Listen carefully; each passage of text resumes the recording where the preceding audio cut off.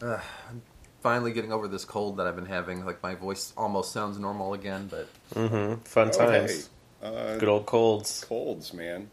Yeah. Way to go. Fucking suck. Yeah. Yeah, no. they do. I've been feeling horrible, like, this whole week. Oh, man. Yeah.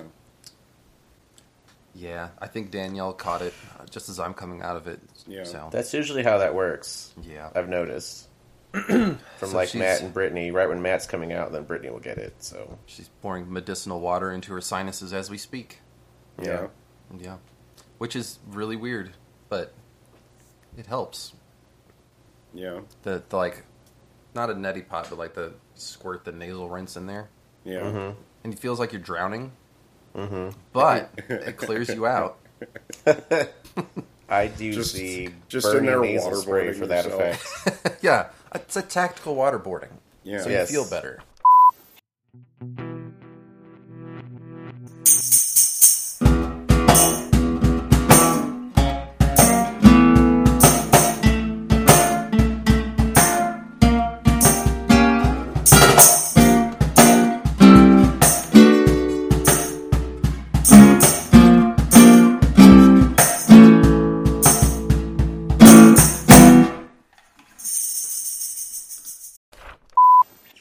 Hello, and welcome back to RTFB.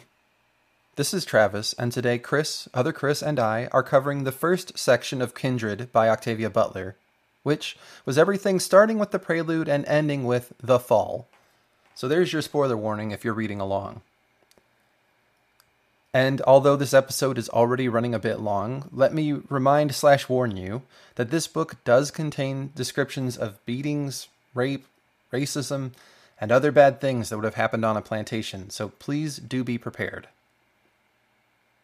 Once you're ready, let's jump right back into my discussion with the Chris's already in progress. Yeah, who would? Books A Million's nice. Yeah. They got good stuff there, but it's just like every other bookstore. Yeah. Except sometimes they have a bigger selection of like used stuff in them. Yeah. It just depends. Depends on the Books A Million. Like the one in the mall is not going to have as many of the used ones. But like the ones in St. Louis have a really good, I think, combination of used books and new. Yeah. So you can find a lot of cool stuff at the Books A Million, just depending on where your location is. Yeah. So Yeah. Cool. I miss Walden books. I liked B. Dalton a little better. B. Dalton was okay. But Walden They books, weren't as good at the end. At the end, Walden books were better. Walden books had the kid entrance that you could go through the secret tunnel to get in. Oh I my guess God. they did. I didn't get And to that do shit that. was amazing. So I bet. Our Walden books didn't have that. The one that I went to, because we went to Crestwood a lot because that was the closest mall to my house, and their Walden books didn't have that. So now that mall doesn't exist. It's a pile of dirt Yeah, because they yeah. got rid of the bookstore. and everything else. Yep. That was their Yep. mistake. Maybe they're building condos now. I don't know. That was the plan. Probably. But now the city of Crestwood has like no tax base because it was all based on the mall. I can't So- remember if that was the mall that my mom told me about, where like the adult section of the bookstore was kind of by the windows of the store. Yeah. So like any time you went by, like you'd see 2 or 3 perverts just like hanging around. I would not be surprised if that was the case. Like, you can have be them, but you're fair. going to have to show everyone you're having them. Exactly. Yeah. That was the first. They had the first movie theater that had 10 screens in St. Louis. That was easy to get to. They built an AMC. Like they had a little one that then was in the food court. That became Exhilarama, and they built the AMC 10. I mean, I think they had some like big multiplexes like way the fuck far out, but I didn't go there. Yeah. Yeah. But I spent a lot of time going to that AMC 10. I kind of miss it. And then it became a cheap movie theater when I was an early, young adult. So I used to go, like, when I lived in South City, before I moved to Florida, I would go, like, every Friday if, like, Megan wasn't available. And I would get, like, some crappy Chinese food at the food court and then go see, like, a $5 movie at the movie theater. Nice. Yeah. So I saw a bunch of movies there. It was fun. But now Way it's to all do it. gone. All my memories are gone. Nothing but dust. So The memories are still there. It's just all the Yeah, but places the you made space them in isn't. are gone. Yeah. yeah, exactly. Like the bread co that was there, I spent a lot of time at. And Yeah. Well, you can just comfort yourself by knowing that, yes, eventually those memories will be gone, too. Oh, Unfortunately. I feel comforted. I don't. I feel very comforted. Jeez. I was also, like, adding to my list of, like, crotchety old man stuff. Yeah. Because, like, we finally finished Avatar. We have been saving the finale for, like, a special day. And we went and got popcorn and treated it like a movie. So we moved on to Korra. Okay. Nice. Like, I cannot watch shows that you have to listen to words people are saying with my kids. Oh. Because they don't stop talking about other shit. Yeah. I'm like, what just why did they do that? What is happening? And they're like, oh, I don't know. Like, could you shut up then? Like, I can't Right? Like, I'm trying to watch this. They're like, oh, I know what happened. Like, they left, and that person is building, like, robots for this other guy. And they're like, yeah, who are those characters called? I'm like, I don't know. Like, exactly. Right? I want to know more than just the general plot line of this. Like, I want to get what they're saying. Yeah. Good old Korra. I still, to this day, have not seen half of that show, and I own it. Oh, man. Like, so far, so good. I've seen the first 2 seasons, like, 3 times. And not the second 2. So, I heard it gets really good after that, too. That's what I hear, the first too. 2 seasons were fine. That's what I hear, too. Yeah, I was Daniel's gonna following... Go ahead. Oh, I was gonna say I hate children. We were at a movie the other day, and it seems like the thing now. Well, I mean, I guess it's always kind of been like this, but the thing now is like, just drop off your tween kids at the movie theater. Yeah. 'Cause, Yeah, that's what happened when we were that watch 'em. age. Right. Yeah. And so I'm like, hey, So I don't go on the weekends. cool movie, Yeah. like that's fun, and then it's full of all these asshole kids. Yeah. Yeah. Yeah. That's how it was when we saw Avatar. Like, Yeah. I mean, that feels like a movie you probably could bring kids to, but, like, the kids lost interest about hour 2. Yeah. Yeah. And we're just, like, talking loudly and running around and running up and down the stairs that are behind the seats, and the parents were just, like, not doing anything. We're like, That's yeah. fun. it's like I don't not, feel like not a playground. parents parent anymore. Yeah, fucking parents. So, not the parents I know, of course. You But... start hitting your kids more. Yeah, exactly. Bring the Switch back; they'll get in line. Oh my god. No, or at least be like, you can't run around in the movie right now. Like, You would think that would occur to them. But just don't run apparently around not. right now. Like, Remind me that I have something to say about that. okay, when am I reminding you that? Maybe I'll remember since I made a point of it. Okay. Yeah. Well, I'm making a note. If nothing else, I'll ask at the end of the thing. Very good. Mm-hmm. Remind That'll be the appropriate time. about stuff. Okay. Parenting stuff. I don't know. Parenting kids. Switches. Who knows? Yeah. Maybe Go in pick the it, context kid. of Go this back to the book, tree. that's not so good. Like, but Well, probably not. yeah. Well, speaking Yeah. of book, I'm gonna ask Amazon first, since it's your first time through. How'd you take the book? It's pretty good. Mm-hmm. Like, once you get used to the shit that happens, I'm like, well, okay, Yeah. brutality. Yeah. That's how it was in that world. Yeah. But otherwise, it's pretty good. Like, it's doing like Electric Sheep did for me, where it takes me a little bit to get into the reading, just because of my own brain. And then once I do, like, suddenly I've read like 50 pages. Right. Yeah. So Yeah, it definitely and moves. it didn't feel like work or anything. It moves really quick. It's really good. Yeah. So Absolutely. Anything like surprising aside from like the brutality of the time, or it did start off earlier in time than I thought it was going to. yeah. I thought it would be a little closer to Civil War time, but it's not. It's at the beginning of the 19th century. Yeah. So that was a little bit of a surprise, Right. but not a huge deal. Yep. And just how the time travel stuff is working. That's interesting. Right. So Yeah. Agreed on that. Other Chris, are you discovering new stuff this time through, or? I'm discovering that like my memories about certain things were off. Oh, yeah? So that's kind of interesting. Mm-hmm. Yeah. Like I actually did not remember. I did not remember Alice being free. First time I read it. So that's an interesting discovery. It changes a little bit of my perspective, but yeah, man, like the brutality of it, I think was like kind of the point. Right. I like I said a long time ago, like I really do think that this should be required reading for like high school level or something. Like people really should, because it's I wouldn't call it like an unflinching look. You know, it's not like something that was designed to be like hey, look at all this horrible stuff.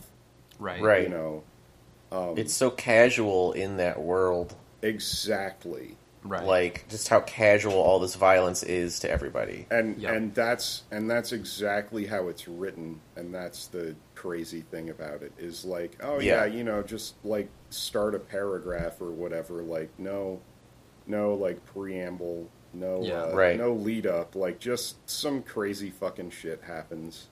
Yeah. And then you're reminded then life goes on. That like this truly fucked up shit like actually happened. Yeah, for a long time. Yeah.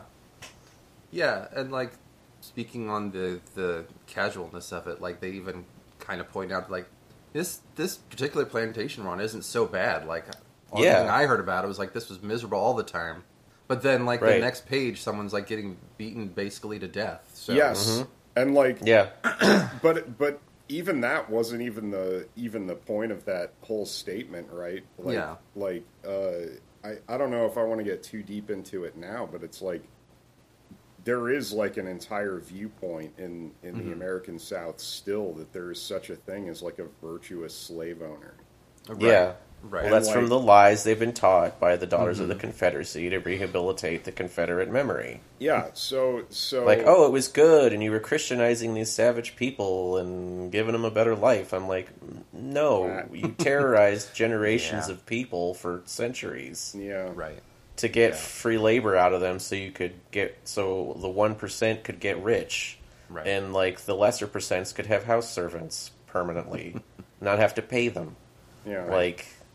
And do whatever the fuck they want to do them. Like, this is terrible shit. And I agree with you. I think this particular book should be, like you said, like a high school level reading. Yeah. But, like, we do a pretty terrible job in this country because we don't want to think about it. Yeah. And we're actively trying to do worse. Yeah, of covering this and not understanding what happened in reality. You know? Well, like, how it really was. Yeah. And that's why I do tell people, like, this will get added to my list of, like, if you don't want to watch 12 Years a Slave, then you should read Kindred. Yeah. Because you need to understand what happened and what it was like. Well, yeah. Even in a fictional context, because that's how we like to learn in America now. Yeah. But like we said, like, just seeing the casualness of all this violence, like, you need to understand that's how it was. Right.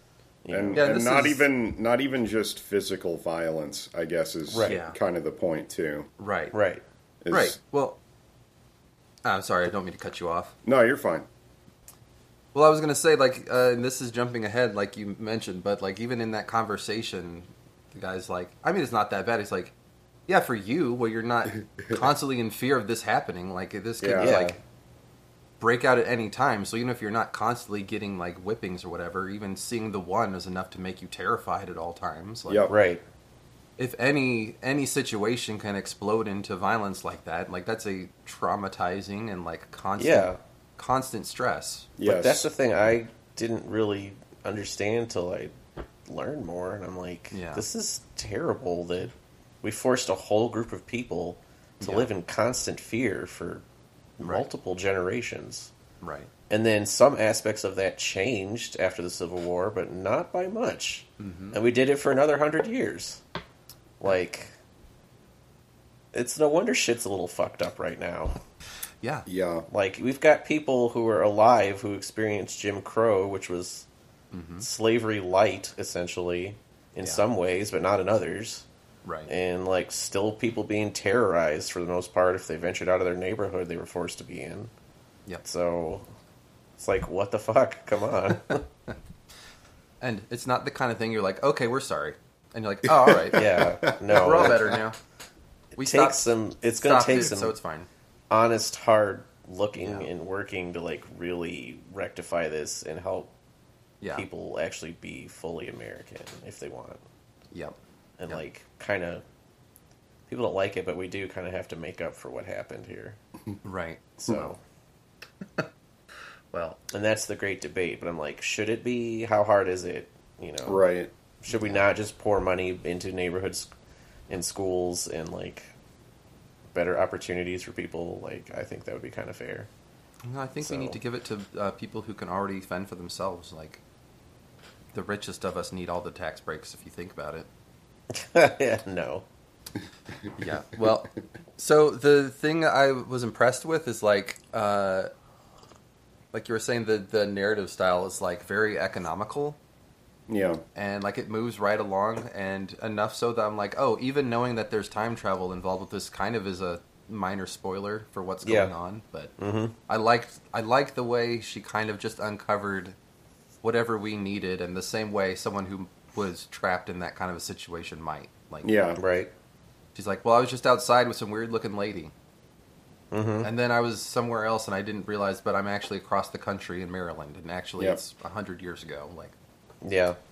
and the way she just reveals stuff about the characters when we need to know it. Like, I don't remember her telling us that her husband was white until, like, towards the end of the section. Yeah. When he was impacted by it too. But Right. You find out when they talk about how they met. yeah, right, Yeah. right. Which was towards the back half of the reading. So Yeah. yeah. So, that kind of writing style is really, what's the word I'm looking for? Not addicting, but, like, it pulls you in, like, and keeps you moving right along. So, Engrossing. yeah, engrossing, and, like, again, this was a shorter section, but I read it in, like, an evening. So Yeah. Yeah. Once I got going, I couldn't put it down, so. yeah, exactly. So, and I'll probably finish it tonight, like. So, but yeah, because of her style, like, it was hard to write a lot of notes about it without just copying everything she said. So, Yeah. if we want to turn to some specifics, I will do my best to summarize this stuff. But like I said, I feel you can almost just read it aloud in the same amount of time. Yeah. So anyway, some book specifics. So I liked the prologue a lot because it opens up saying, "I lost an arm on my last trip home." Yeah. Yep. Right? That'll hook you. Yeah. I think. It does. What? And apparently the way she did it, well, I'm skipping ahead already, even in the prologue, but even that, I'm like, what the fuck? So, Yeah. It's like, that's how we're starting? Wow. yeah. So yes, Dana is in hospital in a drug fog as she's being treated for her lost arm, and everyone's asking who hurt her. It's like, hurt me. Yeah. But cops are asking if a Kevin did it. She tells them it's her fault and it was an accident. And he's, I guess, let out of jail or, like, a holding tank. Yeah. Eventually, when she convinces them it's not his fault, and he recounts finding her, like, elbow deep in a wall. Yep. Yeah. So yeah, and again, like, if I didn't know she was a time traveler here, I'd be like, that's really weird. Yep. But yeah, apparently you can time travel into places where matter already is, Yep. Apparently. and yeah. that's a bad deal. It is a It bad is. deal. A very They talk bad about that in Valerian, about having to develop the tech not to do that. Yeah, you have to materialize both not where the Earth is in time and space, and not in a wall, Yep. Right. if you can help it. Right. So they jump right into the river. It is June 9th, 1976, and it's Dana's 26th birthday. She says it's the day she met Rufus, the day he called me there first, although she mentions that the trouble's been going on already. And I still don't really know what that means yet, but I assume Yeah. we'll find out. No idea. I assume we'll find out. But Dana and Kevin are like mid-unpack. They just moved into a new place and are stacking books into shelves while Kevin is dealing with writer's block. And then all of a sudden she's just dizzy and collapse. And while Kevin's asking what happened, she's suddenly outside by a river. And in the middle of the river is a small red-headed kid who is, like, drowning. So she doesn't really think. She just dives in and grabs him, pulling him back to shore where the kid's mom, or at least a woman, is screaming and crying. She's like, well, I have never done CPR before. In fact, she didn't even call it CPR yet, but... Right. She gives it a shot. She's like, I've seen it done, I guess is what you do. And the lady's like beating her on the back, crying that she killed her baby. Like, lady, he's still alive, I think. Yeah. Plus, your kid fell in the water, so that's what killed him. And in fact, he does sputter and starts breathing on his own. Yeah. He's like, oh, he's alive, Rufus, baby. And I like that she's like, Rufus. Ugly name to inflict on a reasonably nice-looking kid. Definitely not popular these days. No. And then there's a man who's pointing a very long rifle in her face and asking what the F. And then she's back in her living room, several feet away from where she had been. Kevin's like, dude, how did you just do that? They talk it out, like he's telling her. She's telling him about saving the boy and him confirming that she was just gone for like a few seconds. He's like, but it felt like a few minutes. But neither are too convinced of exactly what happened. But she's like immediately like, what if this happens again? Yeah. And yeah, I reading this now, I feel like this is like a theme in the book. Like, here's a weird traumatic thing that happened, and what if it happens again? Because like for the rest of the book, she doesn't want to do anything. Right. Yeah. She's like, I don't want to go anywhere. I don't want to go to dinner. I don't want to go to the library. Yep. Just in case. So, but anyway, Kevin's like, well, if it happens again, that guy's going to remember you saved his kid. He won't hurt you. Ominous. Yeah. Don't know. Ominous. Don't know about that one. Yeah. So that's the whole chapter. Nice, short, and sweet. And like I said, to the point and economical. Yep. Mm-hmm. So, the fire... Dana is like showering and putting on clean clothes, but even though Kevin's like, let's go out for your birthday dinner, she's like, no. I'm not going to be in the middle of a restaurant and disappear. Like, that's not going to happen. Yep. So, and yeah, in fact, when their takeout arrives and they sit down to eat, she's dizzy again and she disappears again. Like, not even a couple hours later. Yeah. Like, she gets no rest. Nope. No. So... she's suddenly in a dark bedroom, and a boy with his back to her is holding like a still smoking stick, and his drapes are on fire. Oops. So again, she like has to jump into action, like pulls the drapes down and throws them out the window, which she later realizes is the second story. It's like, that could have gone poorly. Yeah. Also, after she'd done it and realized there was a fireplace, she's like, oh, okay, I could have just... Thrown them in there. But, everyone's safe, and she's like, okay, I'm ready to quantum leap back home. Save this boy again. Yep. Yeah. And then she doesn't. So she decides she needs to get some answers, and that the boy is probably more likely to talk to her than an adult, who would probably just shoot her for breaking in. Yep. Which, To be fair, yeah. fair. That's what they would have done. Yeah. I liked her a lot. She's like, immediately, like, someone ought to have used that stick on you sometimes. Like, what are you doing? There's a lot of her voice, Octavia Butler's voice in this character. Yeah. You know? Yeah. Yes. She was exactly that kind of person. Yes. I like it. So yeah, when they're in discussion, he tells her his name is Rufus, and she realizes that it is that same kid, but like 4 years older now. And she asks him if he remembers a time when he almost drowned, and he does. And he remembers her, and he remembers what happened afterward. Mm-hmm. And he was like, I had seen you in a room with more books than my dad has, but I thought you were a man because you were wearing pants. Yeah. A recurring theme. Yeah. Yep. Which, I guess so. I would think like there's other signs that she's maybe a woman, but I don't know. No. If you're used to only women wearing dresses. Yeah. Yeah. Women don't wear pants in 18 whatever teen. Yeah. Like ever. It's Yes. forbidden or something. It's just not done. Yeah. Right. It's grotesque and like profane. Apparently to them, yeah. It's too erotic. Oh yeah. Or something. But yeah, neither of them seem to know exactly how she got there, and she's not too keen to let him think that he can control it.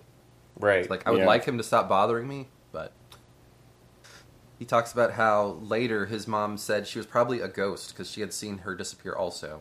Mm-hmm. But she's like, at the time, you were just a strange N-word she had never seen, and I will be sticking with N-word. Despite Yes, thank you. Thank you. Yeah. This isn't that kind of podcast. No. Right. No, we don't go there. That's Oh my too far. God. No. I do not have a pass. Right. So yeah, some strange person she'd never seen, but then she remembered her Bible, like when Elisha breathed life into a dead boy. And again, she called me what? And after I saved her kid, Right? The Roof's like, why wouldn't she call you that? right? And Like, I just that's what wanted you to point are. out, I don't know if this was intentional or not, but in that passage, it was like I love the conjunction of like Bible learning and hysteria and like casual racism. Yep. Yeah. That Yeah. sounds like the South to me. Yeah. Yeah. Yeah. The real Holy Trinity. God. So yeah, Especially she's like, that version of the South. right? Yeah, Like, there's plenty of people down here who do try not to do that. right. But it does still happen. So, that's Few why and we far between. outsiders got to move in and help them out. I'm just sorry, that's not true. But Yeah. So yes, she takes offense to being called that. Of course, Yeah, like you Yeah. do. like you would. but I would be offended if I heard that. Like, Yeah. like, what the does fuck she are you always call doing? black people that? And he's like, well, not when company's over. What difference does it make She's like, yeah, show me some respect and don't in call your me that. culture? He's like, okay. So Yeah. Rufus tells her about how he had burnt down the stables once when his dad wouldn't give him a horse. So spoiled. Seems reasonable. Sounds reasonable for a rich kid. Yeah, rich kid syndrome. He's got affluenza already. Yeah. And how he had set this fire because he had been accused of stealing from his dad, even though it was only $1. Well, I like how he denied it at first, but then he was like, "It was only $1." I'm like, kid, in your time, $1's like $100. Like, come on. Yeah, and I like how he's like, I'm willing to have him lose everything he owns over this. Yeah. Just the accusation. Yep. Just the accusation is enough for it, but... Yep. Yep. Yeah, so he was talking about how his dad would probably beat him with the whip if they found out about this. Like with the horses and the N-words, and she's like, excuse me? He's like, well, I wasn't talking about you, I was talking about the other people. He's like, Right. yeah, just say blacks anyway, kid. Like, Right. come on. So... I like her thinking how this boy would be lucky to stay out of prison when he grew up, if he grew up. Like, Yeah. his dad doesn't Yeah. beat him to death one day. Like, Yeah. Or he just doesn't have like some fatal accident. yeah, Yeah. Right? true. He is accident prone, Incredibly so. as Gets we himself will into continue to see. Deadly situations a lot. Yeah, and they comment on it later, but like any injury is a deadly situation in the Yeah. 1800s. Like, It is, yeah. If it's serious enough, you're going to have serious problems if you survive. right, So, right. So, he talks about how his mom got mad at his dad the last time, saying beating the slaves was okay, but not him.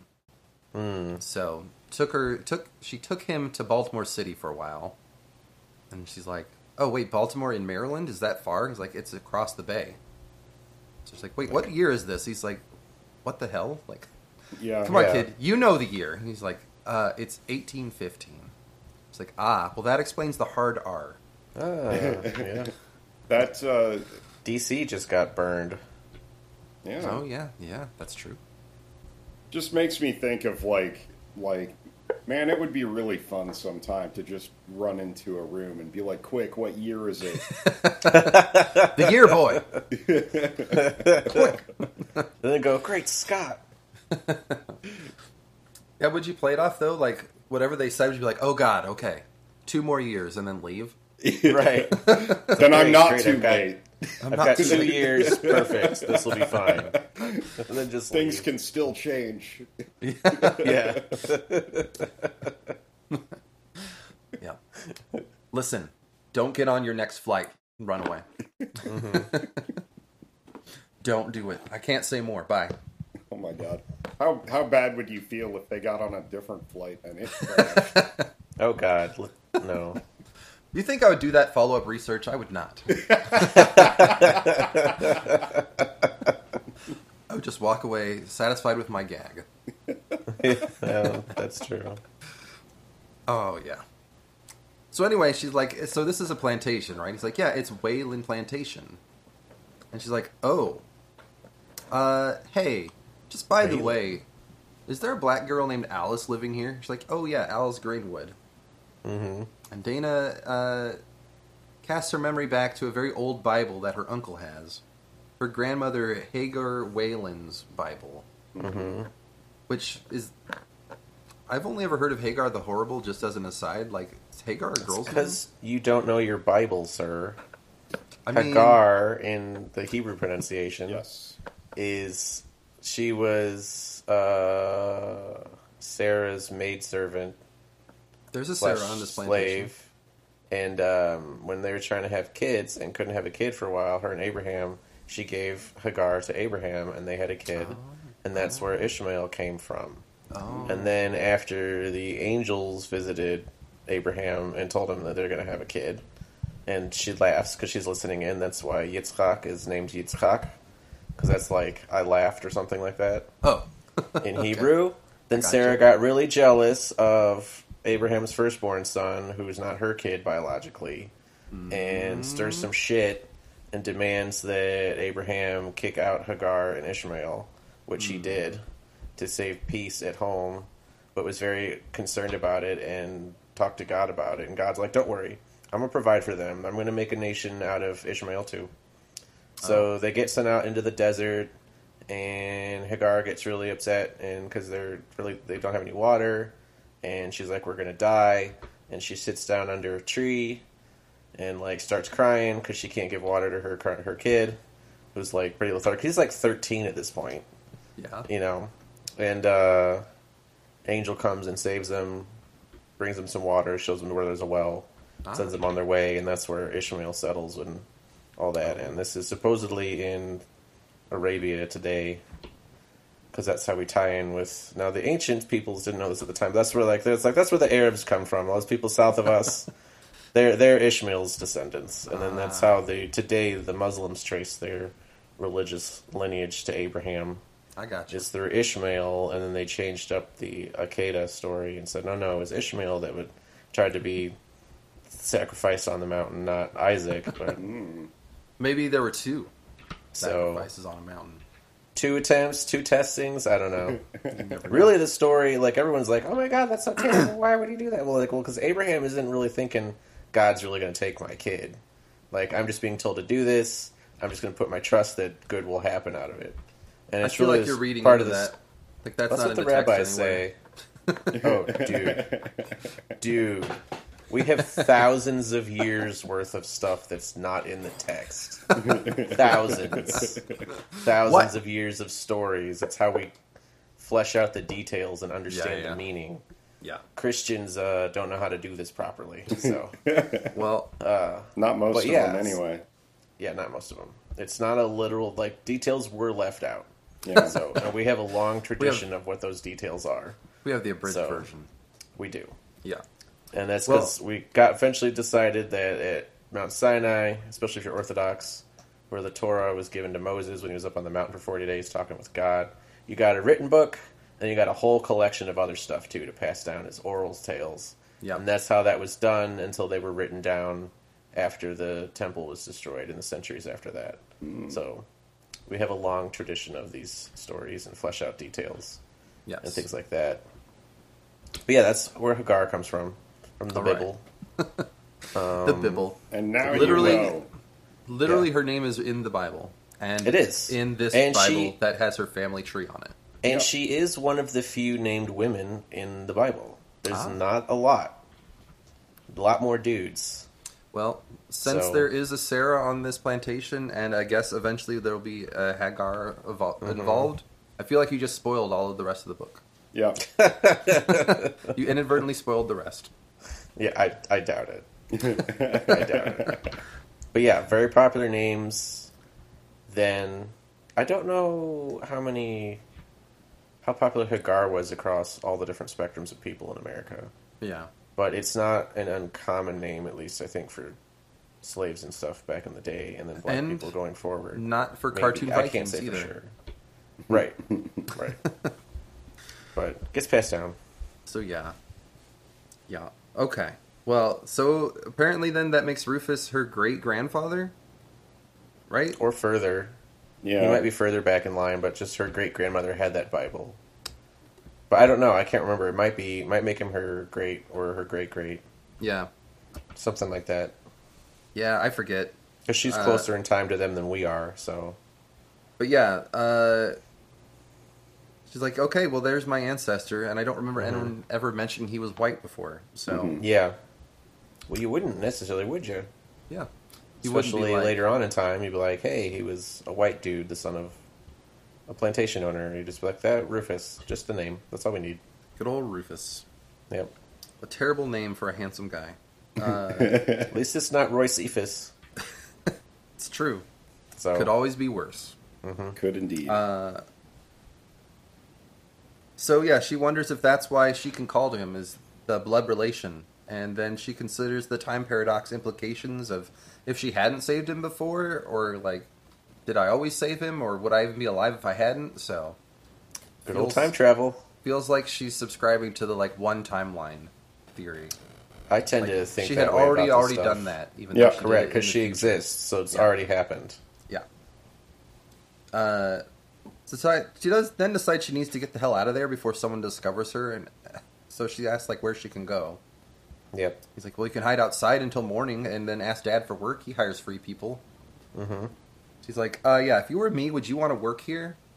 He's like, He's like, fair point. Probably not. fair point. My dad's kind of an ass. But he tells her that Alice's mom has a house nearby, and he helps her sneak out.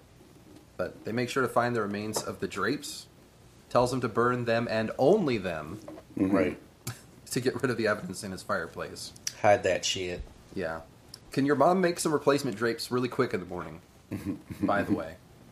But it's like, sure, I think so. Yeah. He points her in the general direction of the house, and she does her best to stumble through the pitch dark, except for a half-moon forest, without, like, Apple Maps. Yep, nothing. You gotta wait for your eyesight to adjust so you can see things. That is hard to do, by the way. Going through dark woods to a place you've never been. Yeah, it is. You really do, especially us moderns. We do have to sit for a while and adjust. Yeah. Like, you're not going to make it through otherwise. You're going to, like, break your leg tripping in a hole or something. Yeah. And, like, a house that probably doesn't have lights on in the middle of the night in the woods. Well, like she mentioned, too, like, getting out there, like, just all the amount of stars and stuff that are out in the sky. Yeah. You know? Because we don't get to see that anymore. Yep. Yeah. I can't even imagine what it would look like without all that light pollution, but... Yeah, I mean...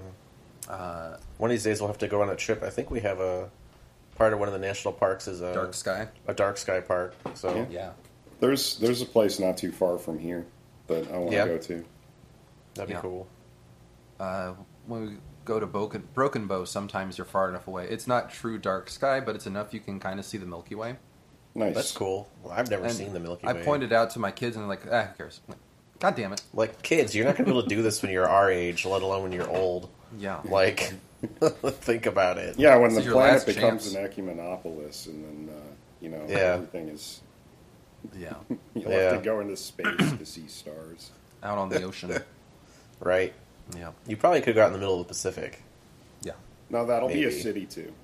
Yeah, you're right. That's true. Yep. We'll start building a city on top of that garbage pile. Might as well. Will be Isn't good it use as big for as it. Manhattan or something? Like, yeah. I think they've shrunk it a little bit, but yeah, I think it's about that size still. Yep. Good old humans. Always making things better. Yeah. So she does stumble around in the forest for a while before she just gives up and goes back to the road. Mm-hmm. And is almost run over by a group of riders because she's not very quick on the uptake about what horses sound like. Yeah, I wouldn't be. Not a sound you're used to hearing in the middle of the night, I guess. No, and it's dark, so you don't see them till they're right up on you. But she, horses don't glow, folks. They don't have headlights. They do not. So yeah, she manages to hide from them while they go past, but decides to follow 8 white guys on the horse that she really hopes aren't going to the house of black people. It's like, that's not going to end well. Nope. Yeah, nope. But, spoiler alert. Spoiler alert, yeah. Sort of foreshadowing, but again, it's like the next paragraph. So yeah. So yeah, she follows them, watching from the trees, but she's hidden but very close. Watches as they go to the house. Some of the men break down the door and drag a naked black man and a woman in a blanket and a young girl out front. She overhears something about the man not having a pass, and then they tie him to a tree and they whip him. Yep. Yeah. Just like that. Yep. Just like that. It's like fucking hell. Yeah. And again, because of the economy of words, it's just to the point. Yep. Yeah. Like there is not a lot of preamble to this. It's just like all of a sudden he's tied to a tree and they're fucking beating him. Yeah. Well, yeah. Because that's just what you do. Yeah. Yeah, you're just allowed to. You don't have to, work up to it. It's just, that's what happens. Yep. So, yeah. That's the stuff that makes me want to, if time travel could happen, to, go mow down people with modern weaponry. Like, oh, you think this is fun? Bullet to the head. You dead. Or You're no. having fun now. No, I'm going to make you suffer. Bullets through both your knees. Jesus. Then we'll think about that. I'm going to tie you to the tree and see how you like it. Yeah. Oh, my God. Yeah, so that's I why wanted I'm to a read... Slytherin, guys. I get very vengeful streaks.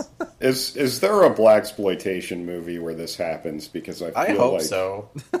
This is a very cool time travel Django Unchained kind of thing. Yeah, I want to see Anti-Roots or something. I would love to watch that. You could make it.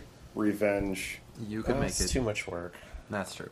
Yeah, sorry. Yeah, well, I wanted to read find this. someone and egg them on and be like, you can do it. I encourage you to do it. Yeah. Or I wanna Spike see it, Lee, so if you you go ever do listen it. to us, you should make it. That seems like a good project for you. Yeah. Yeah. I'll have to tweet Spike Lee, hey, make this movie for us. Or Quentin Tarantino. He would get involved, I'm sure. Yeah. Both of them together. How about both of them? Yeah, you could make the argument that is his blaxploitation film about it, like Django Unchained. Yep.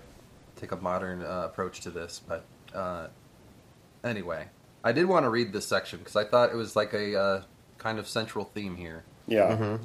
So, the beating has just happened, and she says, I had seen people beaten on television and in the movies. I had seen the 2 red blood substitutes streaked across their backs and heard their well-rehearsed screams. But I hadn't lain nearby and smelled their sweat or heard them pleading and praying, shame before their families and themselves. I was probably less prepared for the reality than the child crying not far from me. In fact, she and I were reacting very much alike. My face, too, was wet with tears. So Yeah. Seems to be the central point.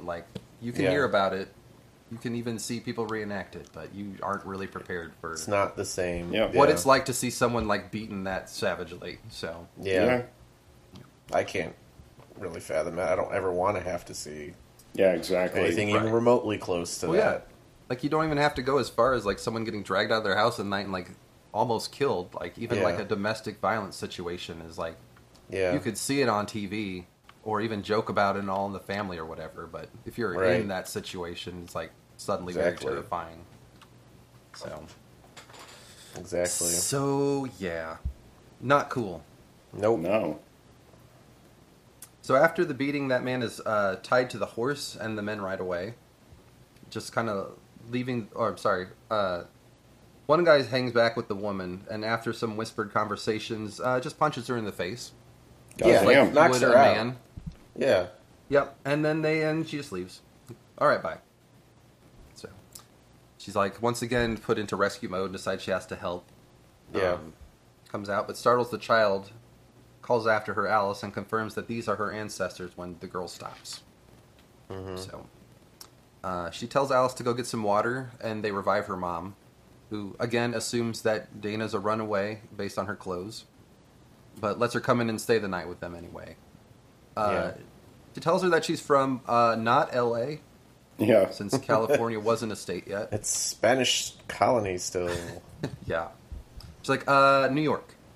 Yep, and goes with the story sense. that she'd been snatched and carried away from her husband, who was still there, which, I mean, isn't untrue. Right, that did happen. Yeah. Like, they talk about, at some point around there, too, about the passes, and that was the only thing that kept free black people from just being kidnapped and sold into slavery. There was, like... Yeah. It's like, prove it. You have to prove that you're free. Otherwise, the assumption is you're a slave. Yeah. Like... Yeah. Well, I don't think that was something that was... something I was aware of, but essentially just like a hall pass. Yeah. Something written down like, this guy's allowed to be over here tonight. Like, right, and I think you could get, like, especially further north, if you came from there, you got some, like, official paper from the state that said you were born free. Yeah. And that your family was free type of deal. And you had to have that with you, like, all the fucking time. Yeah. Yes. Especially if you had to go down south for any reason. Right. Which, from my understanding, was generally, like, not encouraged. Unless you absolutely had to for, like, business. It's still not encouraged. Like, don't come here. Hey, Atlanta's pretty nice these days. Stay the weekend and then get out. Maybe it was not the best town to go to, like, in the 50s, but yeah. It also has weird overpasses, by the way. I couldn't get out of there. Yeah. Driving through. Yeah. So yeah, I guess if all you need to do to be wherever you want to be at night is have a note from somebody, then yeah, it makes sense. I think they talk about that. That's why they wouldn't want the slaves to be able to read or write. Yeah. So they could write them for themselves. That's easy to forge. It is. Especially when they make the point that the people writing the note aren't necessarily all that bright. Yeah, or that literate themselves. Right. Yep.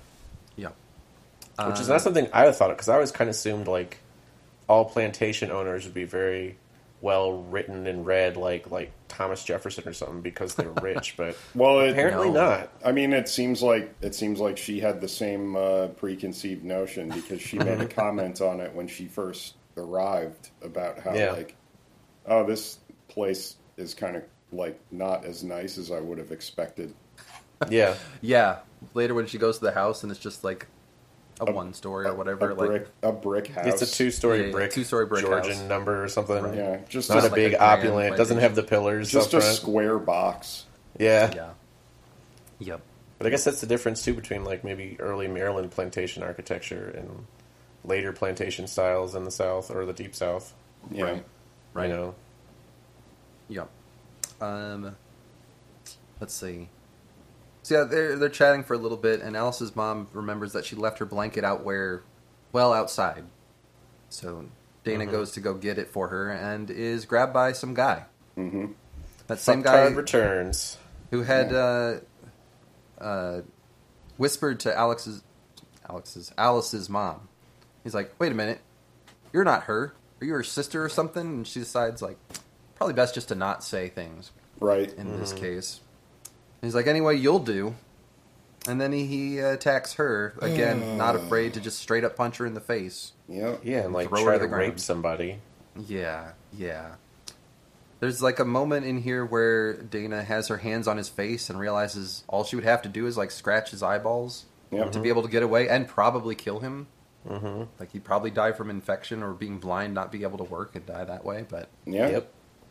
Just, can't bring herself to do it because of modern squeamishness. So that's one thing that they try to tell you in, like, self-defense classes or in martial arts classes is like if you're in a situation like this, don't hesitate. Yeah, like keep in mind that you don't want this to escalate further. Like, you want to get away as soon as possible. So get over it. Yes. That person has already broke decorum by attacking you like that, so you do not have to be nice anymore. Exactly. Right. You don't have to think about it. Well, that's dirty. I mean, if you want to be nice, just take one eye.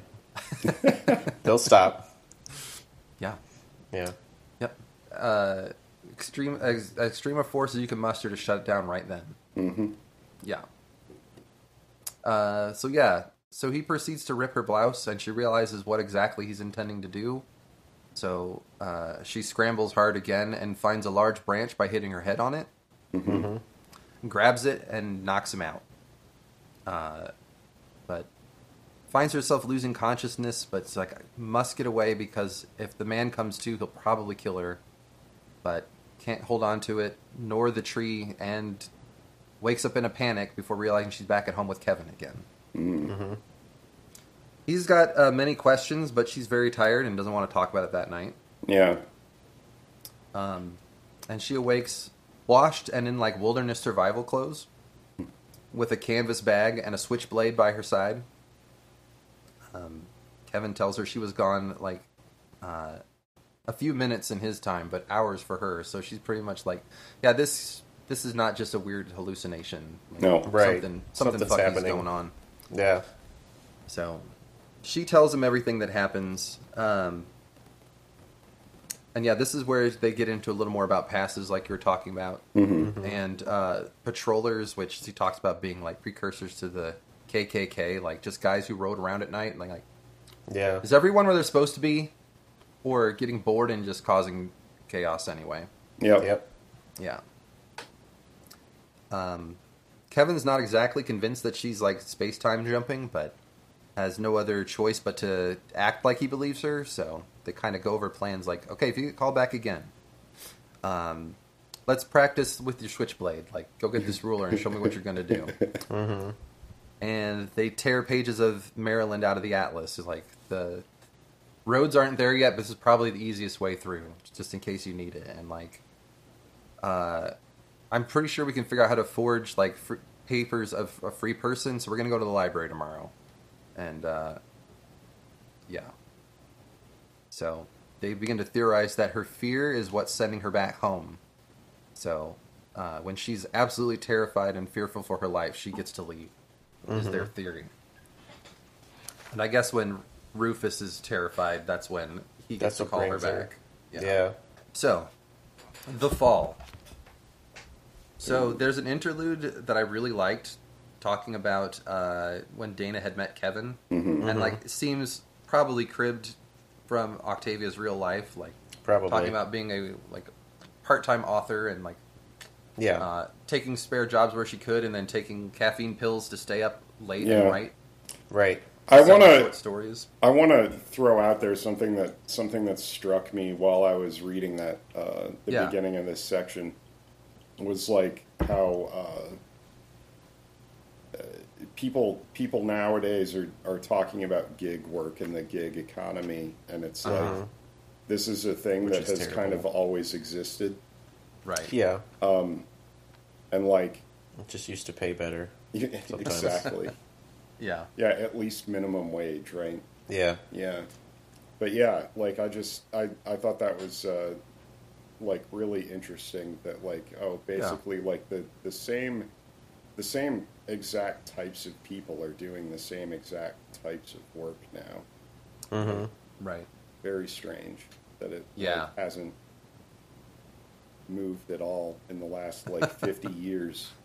Yeah. I think that's by plot and design. Yeah, I think you're right. It was supposed to have moved, and then forces aligned against actually fixing that kind of stuff. Yeah. Well, like the minimum wage was supposed to have raised since then too, so...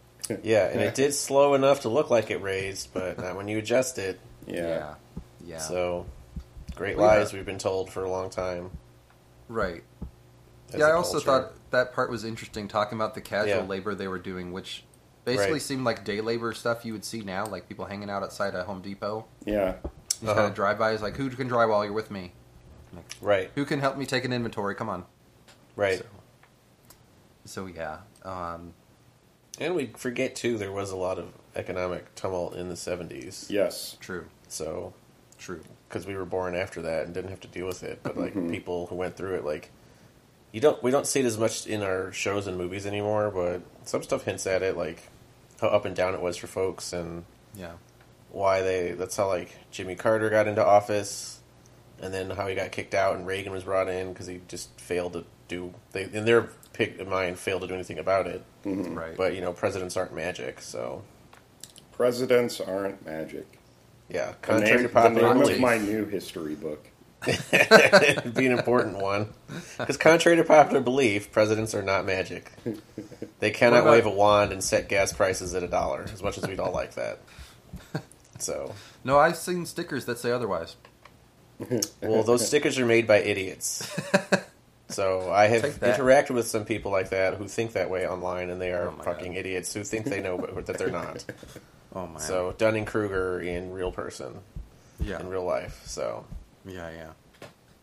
There's others who question that and go, guys, come on, let's get real. And they're like, no, we're right. We're like, all right.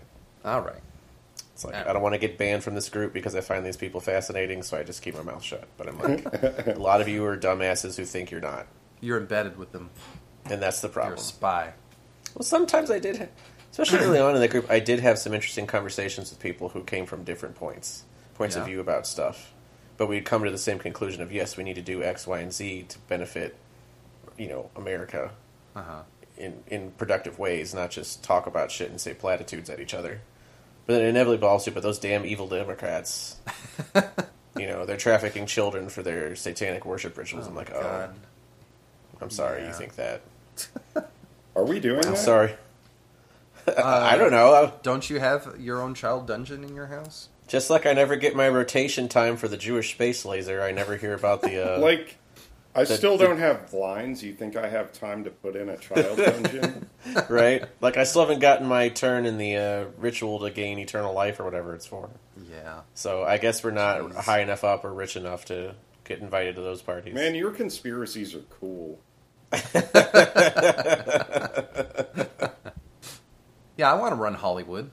Yeah, I know. I'd like to run it too. We could make our blaxploitation movie if you did. Like, I would just cash in your I coupon. would just settle for the yearly gift of gold or whatever we're supposed to be getting from being in this whole thing, which never happens. So, yeah, dude, I would sign up today. I thought you only get it if you win dreidel, though. Like, no, that's how you get instead your we gelt. get wonderful notices from our awesome rabbi saying, "Hey guys, we know the holidays are coming up. If you need help getting, if you need some help getting stuff for Hanukkah or just let me know. I have the rabbi's fund to use." So, because we do have some people in my congregation who are very well off or had very prestigious roles, and a lot of us are just normal people. Yeah. Middle class folks. See, some working class folks just trying to get by. There's your mistake. Being nice to people. We don't like that. Well, that's how the Jewish Helping people people have who survived. need help. That's not the Christian way. That's how we... Yeah, it's not the Christian way, it's the Jewish way. It's supposed to be the Christian way, but that got wrapped up into politics too often early on, so... Yeah. That's how Jews have survived for 2,000 years of exile and whatnot, is helping each other. What Who the would have hell? thought? Crazy. What a novel concept. You help each other out instead of blaming each other for shit. I don't like it. I don't trust it. Oh, boy. So, yeah, Dana and Kevin, right? Mm-hmm. They're both doing this casual labor thing. And he starts talking to her while doing inventory, like her being better at counting than most of the very drunk people that sign up for this work. Yeah. He's like, hey, are you a writer? I'm a writer. Mm-hmm. And Buzz might be my favorite character, who just walks by is like, hey, are you guys going to get together and write some pornography? Yeah, that guy was great. Oh, Buzz. So, yeah, they decide to spend their lunch breaks together and chat about writing and stuff. Mm-hmm. And like I said, I guess this is where we learn... No, I'm sorry. Like other Chris said, this is where we learn that Kevin is actually white. Mm-hmm. Mm-hmm. He's published 3 books that no one outside his family has read. Relatable. And, and when their temp shifts are no longer aligning, he asks her out to a play. So it goes from there. When people could still afford the theater. Yeah. And Buzz, I guess, doubles down on his pornography joke like three more times. Yeah, he does. Chocolate and vanilla pornography. Yep. Okay. Now you're no longer my favorite character. But... yeah. So yes, we jump back to, I guess, present day at the time. Like Dana's like, not going to come along to the library. Like, I don't want to be disappearing mid-car ride, and who knows where I'll return. Oh, jeez. Yeah. So that's where I disappear. But Yeah. even before Kevin can leave, she feels dizzy again, and he runs over and throws his arms around her. And this time, both of them find themselves in the woods. Oh, shit. Mm-hmm. And there's fucking accident-prone Rufus, like, laying on the ground with a broken leg. Fucking Rufus. Ah! Looks like he fell out of a tree. Yeah, what was he doing up in that tree anyway? Did he ever say? Having fun, Just messing shenanigans. around. I don't know. It's like, hey, Nigel, look what I can do. Yeah, probably. That was probably it. Hold my beer. Fell on my keys. Yeah. So, yeah, they decide he fell out of the tree and send his friend Nigel to get his dad to send a wagon to go pick him up. Like, we're not carrying you there. Like, this is not a good situation. Gotta keep everything flat. Yeah. Apparently stable. And so Nigel is one of the slave children, right? Mm-hmm. Yeah. And since Rufus calls him his friend, like, I think this is where she makes a note, like, I think maybe that whip of his dad's made more of a mark than he expected on him. Yeah. Mm-hmm. I liked that. So yeah, Rufus is interrogating them through his pain, like, who the hell is this guy? Do you belong to him? And yeah, I'll admit, being slow on the uptake here, like, belong to him. Mm-hmm. Right. Yeah, they're married. Nope. No, that's not what he meant. Nope. It's like, no, that's my husband. He's like, what the fuck? You can't get married. You people can't get married to whites. Yeah. And Kevin, for his part, is pretty pissed, but is held back by her. Like, let's not escalate here. Let's not turn this into a thing. Yeah. Right. Yeah. And she's like, Gotta pretend here, play a role. kid, what did I tell you about calling me the N-word? I do listen. Really quick, just want to throw out there that is like a totally a thing if you look at like the way white people and black people respond to things, right? In those kinds of situations, where it's like it's part of the white privilege, right? Like being able to be angry.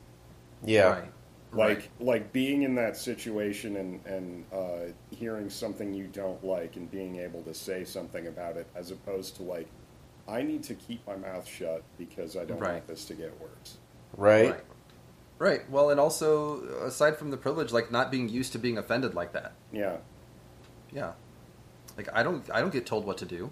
Nope. How dare you? Right. How dare you say who I can't marry? But yeah, that's a very good point. So yeah, she goes on to say, listen, where we're from, like, blacks and whites can marry, and we don't like the N-word. And he's like, well, where is that? He's like, California. Mm-hmm. Wait, are you Spanish? Totes. Maybe. So they decide that since Dana and him are probably going to be spending a lot of time together, they should go ahead and just tell him that they're from the future. Mm-hmm. Yeah. So it's like, yeah, we're from the 1976. I like how they used a bicentennial quarter. Mm-hmm. Yeah, I was just going to say, they have the cunning use of not yet ancient coins to prove that they're from the future. Yeah. It's a Chris Ham move. Yeah, that's Check totally a this me out. move. Like, You look need at to this start quarter in my pocket. You need to start carrying one just in case. I do. I need to carry a current year quarter. I don't have any yet, but I do have a couple from last year. I do like the new That's close enough. women's history quarters. They're pretty cool. Highlight the women quarters. Yeah.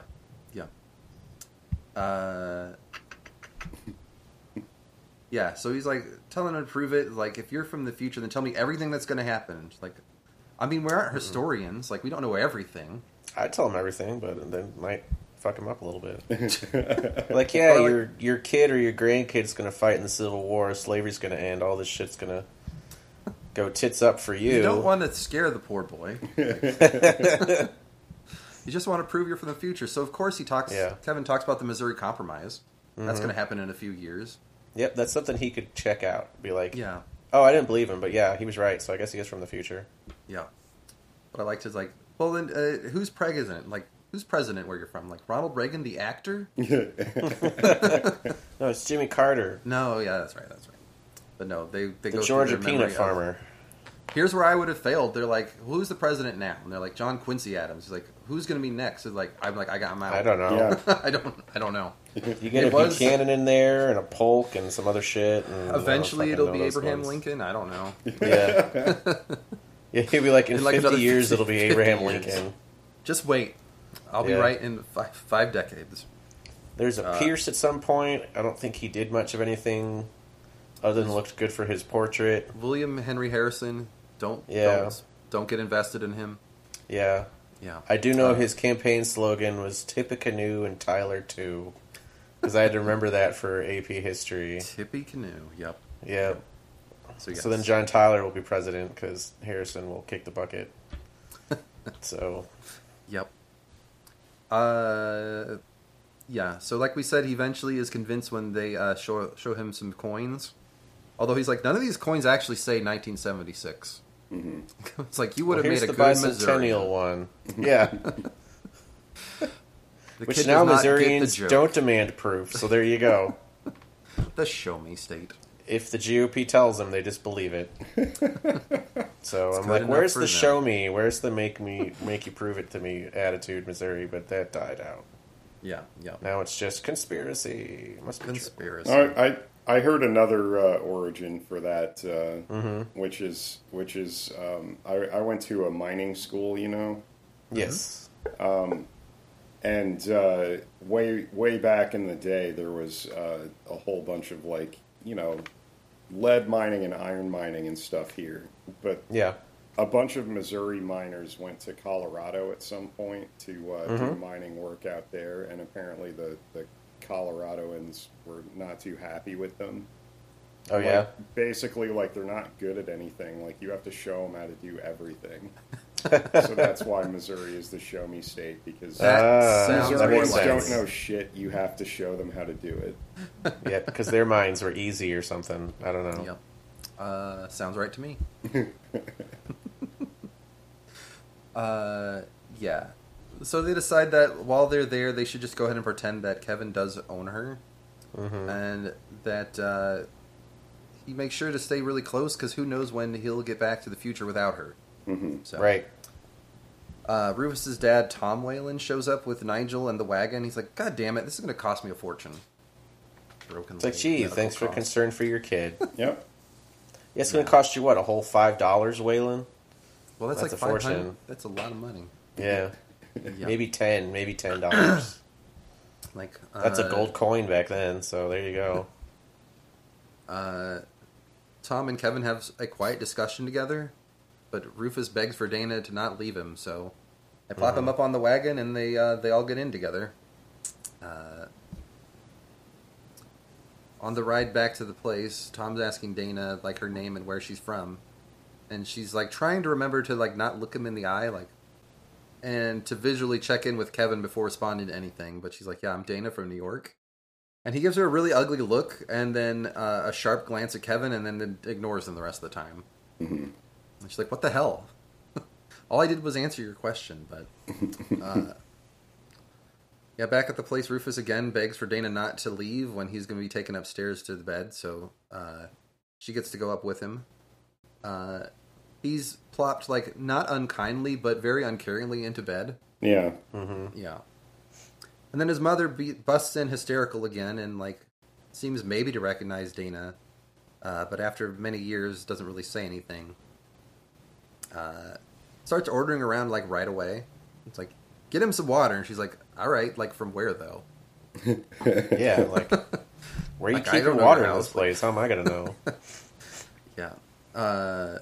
Ultimately, she's sent out to the cookhouse to get some food.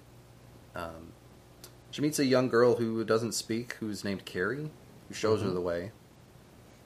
And in the cookhouse, Nigel and his dad, Luke, and Sarah, the cook, are apparently hanging out. She's like, yeah, Miss Margaret sent me out. He's like, oh, that bitch. Yep. So Sarah's not a big fan. Nope. But she gets to eat some corn mash. Delicious, delicious corn mash. Yeah. Yep. Is that early grits? Basically, yeah. Where was I here? Yeah, so they ask her where she's from, and they comment on how she talks more white than the white people here. Yeah, I'm sure she does. Well, my mom was a teacher. And they're like, a black teacher?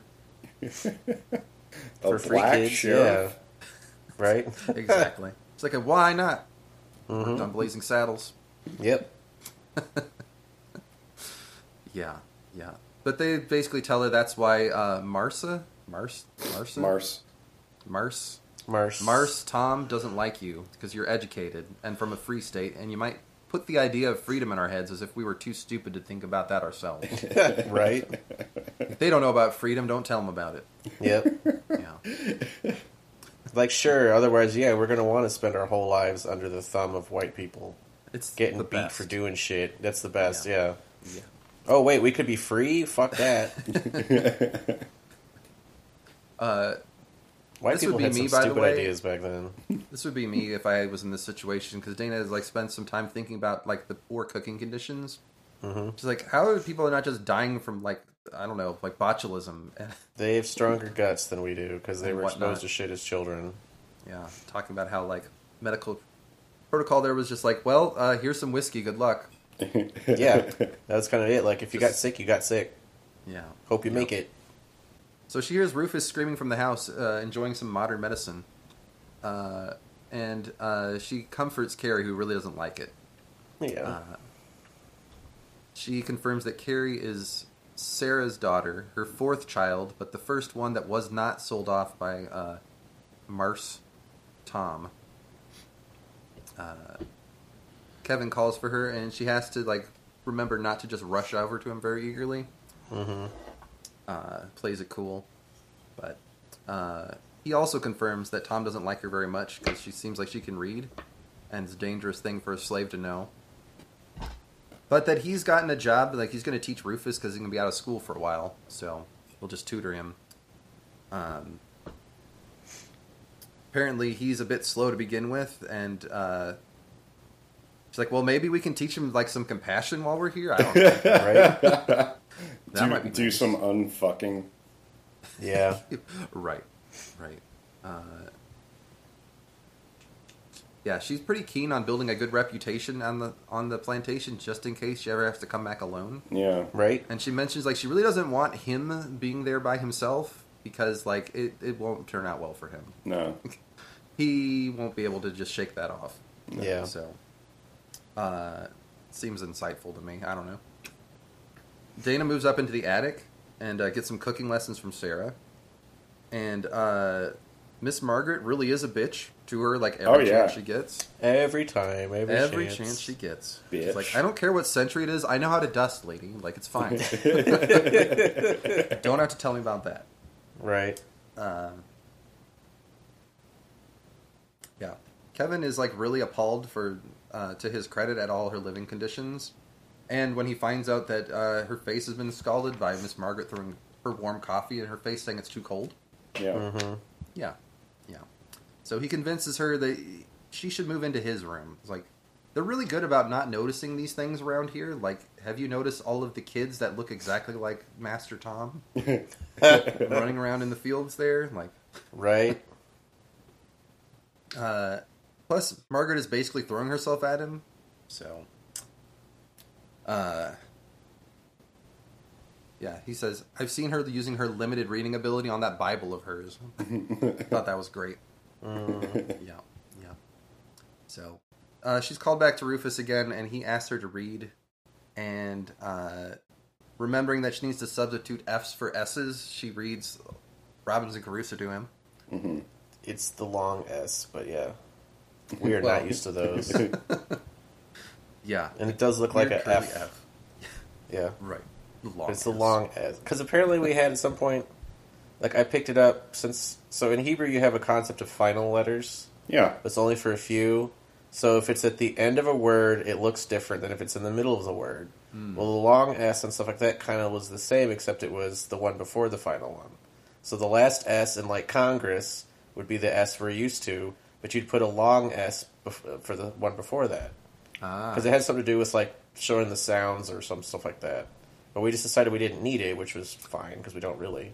Right. But that's where that comes from and stuff like that. You know, some of the things that were present in English that maybe at one time too had a slightly different sound to quality to it that then lost that, and then we was like, we don't need that funky looking S anymore, the long S. We could just use 2 S's instead. Yeah. You know. Yeah. The Rufus is commenting like, man, you read really good and stuff. Not like me. Teacher says I'm pretty stupid. But I already read as good as my dad, so that's probably okay. Like, you want to Yeah, there you go, kid. Get good at reading. You can hold it over his head. He'll hate you for it. She's like, hey, do you like your teacher? He's like, no. Like, well, then don't prove him right, okay? Like, be better. Mm-hmm. Yeah. She learns that the family book collection is from Tom's first wife. And when he married Margaret, it came with a condition that she doesn't like to read. He's like, God damn. Yeah, that first wife liked to read too much. Just reading and knowing things. God. Yeah. Ugh. Yeah. I don't know shit, so she can't. Yep. She makes sure to check to make sure Alice is okay and still living there. But her dad, she finds, was sold after that night of the beating. Mm-hmm. And while leaving his room, Tom accosts her. He's like, what the hell were you doing? And they're reading? You know how I feel about reading, but it's like, well, Master Rufus asked me to. He's like, how old are you? Yeah. He's like, she immediately was like 26. He's like, how can you be so sure? Which I guess it was more of a thing back then, not knowing exactly what year you were born in. Depending. Not having birth certificates necessarily, so. But she thought ahead and did the math to know the year she would have had to be born in to be 26 now, so. Yep. That would have been, I would have slipped up and like, 1983. I'm like, oh shit. I mean, 1790, whatever. So, Yep. It's like, you know, maybe you should be my kid's teacher. Like, I could just buy you from Kevin. I don't have to pay him then. Right? She's like, I mean, no, thank you, I guess. Like, you sure? Yeah. So she tells Kevin that. He's like, well, let's all just be real careful Yeah. from now on. Yeah. Mm-hmm. Dana mentions how she's one day called along with the other slaves just to watch a whipping. Yeah. And I liked her notice that Kevin probably didn't even hear about it. Yeah. Right? Like, didn't know what was going on and didn't hear about it later. But Yeah. White people don't need to worry about that shit. yeah. Yeah. Comfortably ignorant of that. She spends nights in his chambers, but makes sure that she gets up early enough to get water and coals for him, so it looks like she's doing chores and stuff. Mm-hmm. And like 3 days later, Miss Margaret just busts in and is like, what the hell? Where did you sleep last night? With Mr. Franklin. Yeah. Slaps her in the face like, this is a Christian house. You don't do these Is kind of it? things. You go back to the attic. Is it? Like, you guys she, terrorize other humans, so I don't think it's a very Christian house. She just kind of stares her down and goes back to sweeping. I'm like, Yeah. yeah. I've got another excerpt I want to read here because I like this description of Miss Margaret. Let's see. They're talking about how like it was a very hot day, mugging and uncomfortable. No one else was moving very fast except a wave of flies, but Margaret Whalen still rushed everywhere. She had little or nothing to do. Slaves kept her house clean, did much of her sewing, all her cooking and washing. Carrie even helped put her clothes on and take them off, so Margaret supervised, ordered people to do work they were already doing, criticized their slowness and laziness even when they were quick and industrious, and in general made trouble. Whalen had married a poor, uneducated, nervous, startlingly pretty young woman who was determined to be the kind of person she thought of as a lady. Yeah. That meant she didn't do menial work, or any work at all, apparently. But I had no one to compare her to except guests who seemed at least to be calmer. I think that paints a great picture. Right? Yeah. Micromanaging everybody, even though they're already doing stuff just fine. Yep. And she has nothing to add. Yeah. Yeah. I forget exactly where, but somewhere around here, Master Whalen finds her reading one of his books. Mm-hmm. He's like, hey, listen, read to my kid, but don't read on your own time. Just don't. So, later when she's in the cookhouse with Sarah, she's like, I had to speak on your behalf today to Mr. Whalen, like, assuring him that Dana was good at learning things, even though she didn't know how to do a lot of stuff. Mm-hmm. It's like, yeah, I might buy her. She's like, well, Mr. Franklin wouldn't let him. He's like, sure. Sure, says Sarah. And by the way, you guys aren't as sly as you think you are. And that's probably why Margaret hates you so much. Like, you have something she wants. Yeah. Yeah. It also confirms it was Margaret's idea to sell her kids so that she could buy a bunch of new furniture that she didn't need. Bitch. Oh, What a terrible person. that's a bitchy move. It really is. I need new furniture. Sell these people. Just sell them. It's Sell fine. these children. 3 humans. Yeah. I like the note that she starts to employ a strategy that Luke told her. He's like, listen, don't argue with the white people. Just say yes at the time and then do whatever you were going to do anyway. Like, usually they're fine. Yeah, usually it works just fine. Don't worry They about usually it. forget to punish you later. It's fine. So, Yeah. she's taken aback when Nigel asks her to teach him how to read. And mostly because she's like, why didn't I think of that on my own? Like, I should have been doing that to begin with. So, she immediately steals a book like that day and starts teaching him. Yeah. Mm-hmm. And she talks here about how she's disturbed how easily they're getting along in the 1800s. Like, talked about how she's protected by the fact that they're like just playing a role. Like, they're not from here; they're from the future, so they're going to get out of here eventually. Yeah. They're not a Right. part of it, but becomes more real to her one day. She's walking with Kevin in the woods, and they notice a group of kids playing pretend, like play acting a slave auction and quarreling over their sales prices, Yes. which was sad but a little funny. I mean, it's like anyone who's been around kids for like any amount of time knows that like this shit absolutely happened. Like it had to. Yeah. Right. Like I don't know at what age they like really stopped doing that, I guess, but it's like, yeah, we saw some older people doing this shit. Right. Or like this is something that I experienced recently in my life and I'm going to reenact it in play form. Right. Like Helps them process it and make sense of it. And they like to just kind of play act about the world around them. Yeah. The kid being like, well, but the other person went for $500. I wouldn't get $300. I get $500. Like, Yeah. it's sad and just a little funny. Just the fact that they were quarreling over the price point. Yeah. Right. And Kevin's just like, well, yeah, that's their future. Like, what you gonna do? And this is where he starts talking about, yeah, you mean, if you think about it, this is pretty non-horrific, this plantation. Like, what I learned in school, I expect there to be beatings every day. And again, she's like, yeah, for you being bored in the house, it's just fine. Like, Yeah, like you don't have they to sleep on a practically floor. are out here. So Yeah. You don't have to go to whippings just to see people get whipped.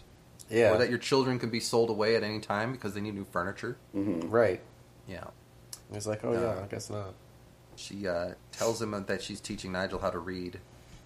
And he's like, oh, well, you think he'll try to forge papers and head north? And like, well, at least he'd be able to. And he's like, Yeah. well, I see what Whelan was right to be afraid about educated slaves. I'm like, Jesus, dude, no. Yeah. No.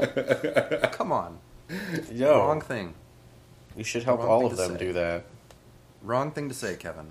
Yeah. Yeah. So, there's another scene where Dana's reading to Rufus while his mom's in there doting on him and keeps interrupting her. And then shouting at her that she stopped reading until Rufus gets fed up and yells at her. It's like, God, Mom, you're such a bitch. Get out. God. Yeah. Yeah. Jesus, Mom. I hate you. Get some pizza rolls or something. God. Right? Yeah. Yeah. I Like, like no one wants you here.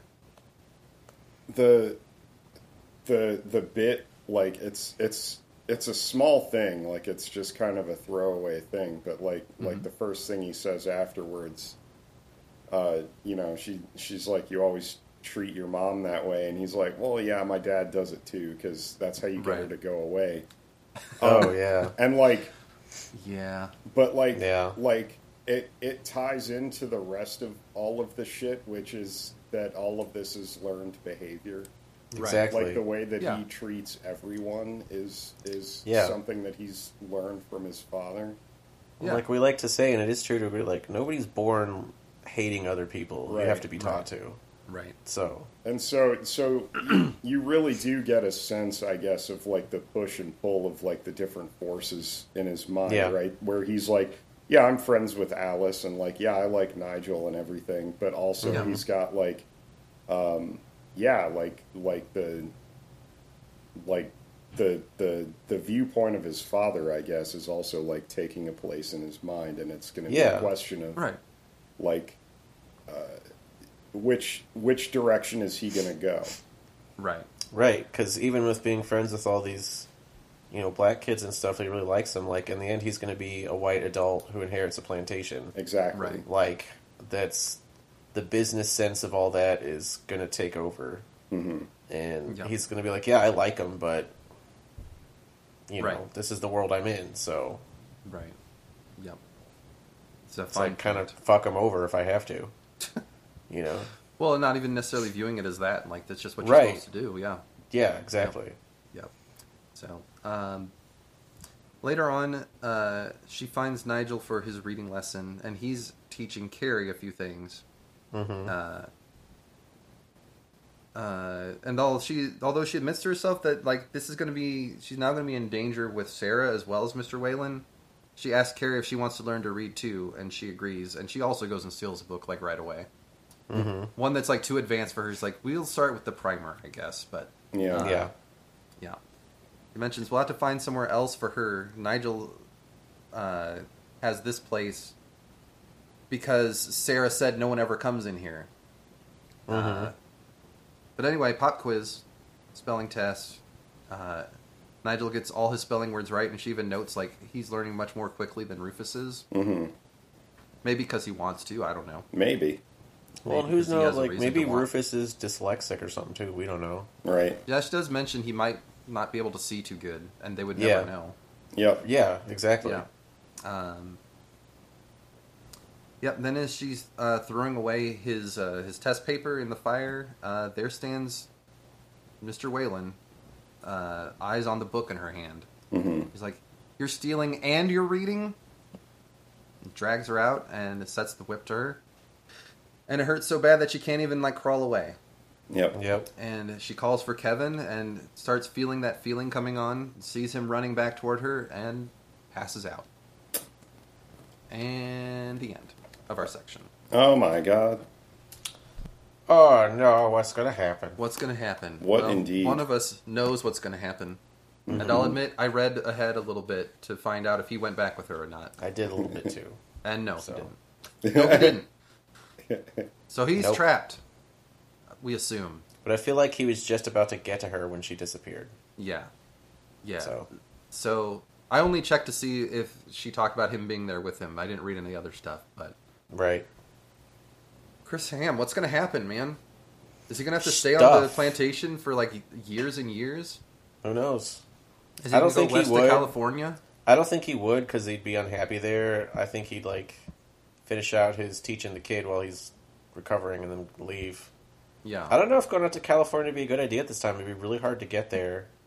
Yeah. You couldn't cross territory because you have to go across Mexican territory, Spanish territory. Yeah. And I don't know if they would let him or not. It's not even... Is it even time for the Oregon Trail? Like, could he even, like... No, that's the 1840s. Yeah, it's not even time for that yet. Well, because I think Mexico is still New Spain in if it's still 1815. They don't get their independence until, like, 1821. Yeah. And so they weren't encouraging Americans yet. The Mexican government did for, like, Texas and some of those territories up there because they wanted to fill in population. But we saw how well that worked out in their favor. There was... importing a bunch of, white Protestant slave owners. Yeah. So it'd be really tough to get there because you'd have to go to a port, find someone who trades with New Spain, and then sail all the way down around South America and all the way up the other side to get to California. Yep. And he's not going to walk it either because no one's doing that yet. So. They mentioned somebody did that, right? Rufus said like somebody in his family or something like took a boat to California. Yeah. And that's how they would have gone is down around that's the way to South do it. America. Long way around. So he's probably going to go after that contract's up, maybe up north or something. Yeah. It'd suit his ideas a little better, and he could kind of disappear a little more easily up there. Yeah. So I don't even know how big the abolitionist movement was yet either. So. Do you think at least part of this next part is going to be her going back and trying to find him so she can bring him back? Of course. Or is he just going to be hanging out? Like, No, oh, I it's cool. think of course she's going to go and try and find him. I set up bring him shop. home. Me and Tom are friends. So, He's got his Maybe. own plantation. God, I hope not. He got a little too comfortable there, so Yeah. I would hope that would kind of scare him, and he'd be like, "Oh fuck, look how easily I could fall into this shit." Yeah. Yeah. You would You hope. know, but be like, "No, I'm the good one. I don't beat my slaves every day." Not every day. You know, God. Yeah. Yeah. So I'm not sure what I can expect from the rest of it, except Me neither. obviously that part, and eventually they'll get back together so she can lose an arm in the wall. yeah, and we'll still have to figure out how this all ties into her ancestry too. If Right. anything, other than her just making sure that nobody dies. Mm-hmm. Yeah. So, because who knows, there could be more to it than that. We'll find Yeah. out. That, and I'm expecting something unspeakably terrible to happen that I don't expect yet. Yeah, that seems like a fair. I Assumption don't know to what it prepare is, for. but I know I'm not going to like it. Well, In this story, I mean, it seems think like something we about should think prepare about how for. many unspeakably terrible things have already happened. Yeah, Yeah. And It's I'm just just gonna saying get they're worse. building up to something. Yeah. And you still have like 2/3 of the book to get through. right. Right. Yeah. Yeah. So this is apparently where the show ends off, though. So I guess that's going to be, we just spoiled Oh, the really? cliffhanger at the end of the season. Oh fuck, Well, I hope they She make wakes more up of it, without him. depending on if we like it or not. Because Yeah. Yeah. man! I haven't heard anything about it on the internet, but I yeah, haven't looked for I'm it. So very disappointed that like I feel like nobody watched it. I heard it was really good, and then I heard nothing else about it. Yeah, no one Yeah. has talked about it. There's not been anything on my YouTube things that pop up about that stuff. Yeah. Like nothing. Yeah. Well, So it's it's 'cause gone Hulu. completely under radars. I don't know, and I don't like that because I want them to make more stuff from all of her works. Yes. Yeah. So, Yes, please. Yes, please. but I'm afraid if this doesn't work out, that they won't. But maybe it's just what the timing, what they picked, and like if you make something from one of the other series, people will go, "Oh, this is really cool too," and then find this Kindred adaptation. You know. Yeah. Yeah. So, Well, we'll have to start the hashtag campaign when we get to it. yes, Our I agree. 3 Twitter followers will really spread it Oh yeah. virally. Yeah. And some people from Zambia. Hey, yeah. May- Well, Well, first of all, we won't know if Twitter will still be a thing by then, but Get on it, guys. Well, I heard they sell. It is. They just sold the giant bird for like $100,000 or something that they need money for. So Oh, from the jeez. headquarters. yeah. So it sounds like Elon Musk buying Twitter is the end of Twitter. End of it. He's just breaking it down and selling it off. Yeah. Is he secretly a hero? I don't know. I don't know what's up with him. So. No, he is not. That's my inclination right now. I'm like, he's kind of just becoming like a crazy He dude. he just bought Twitter to purposefully dismantle it. No, he's not. Okay. No. He did it so he could bring back people who shouldn't have such a public voice that easily. So I'm like, if you want to say bad shit, you should have to go stand in the town square and spew it and get tomatoes thrown at you, type of deal. So I'm like, I'm not going to stop you from saying it, but you should have repercussions for it. Yeah. Like, or write a letter to your editor that they go, we're not printing this. So Yes. that's how you engage in the public square. Yes. Twitter is free to do what it wants to restrict people or not. But But don't. Don't do I Twitter. prefer that Elon Musk was not in charge of it. Don't do Twitter. Let them all go to Trump's social network he's trying to get off the ground, then we know where to find them. You know. Yeah. Truth Social? Yeah. Yeah. Don't do that either. Well, no, they can because no one pays attention to it. And they'll just be talking to each other, and then whenever we need to know what they're saying, we can just go look. Just don't do social media. It was a mistake. That's the general consensus I'm coming to. Social media was a mistake. Let's not do it anymore. We can find other ways. Like, we can keep the facets of it we like using, like, what became Slack and, like, some of the work feed stuff. Adapt that a bit for easy communication, but we don't need the rest of it. Yeah. Like, Exactly. it's over. Please, let's stop. We're just tearing our society apart from it. Let's call it good. Wrap it up, It's guys. like, we're done with it. This was a Wrap great it up. experiment. We're done. But how will people advertise their OnlyFans? Yeah, that's true.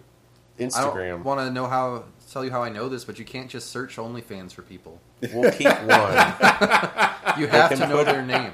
They can put a picture on Instagram like I've seen, and that'll be fine. Yeah. Well keep one social media. They'll Okay, post so on Reddit like everyone Instagram can else. stay.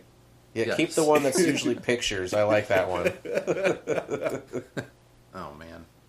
Well, homework for next time is read the rest of the book. Okay. All right. Easy peasy. Nice. So, do you guys have anything else that's good? No. I tried to focus on reading this book in my free times That's a good this focus. week. So I didn't really do much else other than our fun trip stuff yesterday. Yeah. So, Oh man. and getting my phone figured out this week too. Nice. Hey. And being upset that I couldn't just pop in my current cheapy phone SIM card, but they're like, no, that can sometimes fuck shit up. So Yeah. Do it pay anyway. $1, get a new SIM card kit, and then you can Yeah. transfer service from one to the other. I'm like, Yeah. okay, Yeah. that makes sense. All good. Nice. So I'm like, I would rather wait. I was just concerned because like, due to high demand, we might be late getting this stuff shipped out. I'm like, oh, it could be like weeks, but then it was like 2 days later, like, hey, shipping label, it's coming to you. I'm like, oh, okay. Mm-hmm. Nice. So I paid some bills, Hey. financial freedom. Hey, that's all You good. know, using some of that stuff I got from my cousin to pay off my credit cards and whatnot, so I don't have to worry about that Nice. stuff anymore. Yeah. Yeah. Other Chris, do you have anything else that's good?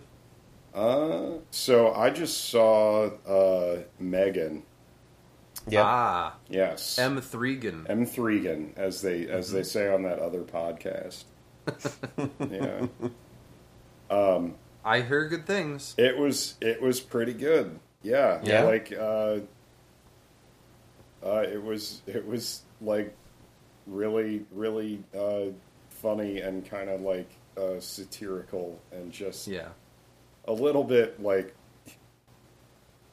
fucking silly. I don't know. Like it was great. Like it was great. Just Nice. Cool. I can recommend it. Go watch it. Like you'll laugh. You'll be entertained. Yeah. Nice. Nice. Yeah, I wasn't too sure from the trailer, but I've heard enough things. I'll probably go see it eventually. But it Yeah. looked very silly. I think like the thing that you don't get from the trailer is that it is purposeful. Yeah. Mhm. You know, like Yeah. you watch the trailer and you're like, oh, this looks dumb or something. Yeah. But it's like, if you watch the movie, then you're like, oh, they made this like perfectly aware that it's completely dumb. Right. And they like went all in on it, and it really works. It's good. Nice. Well, that's good. Nice.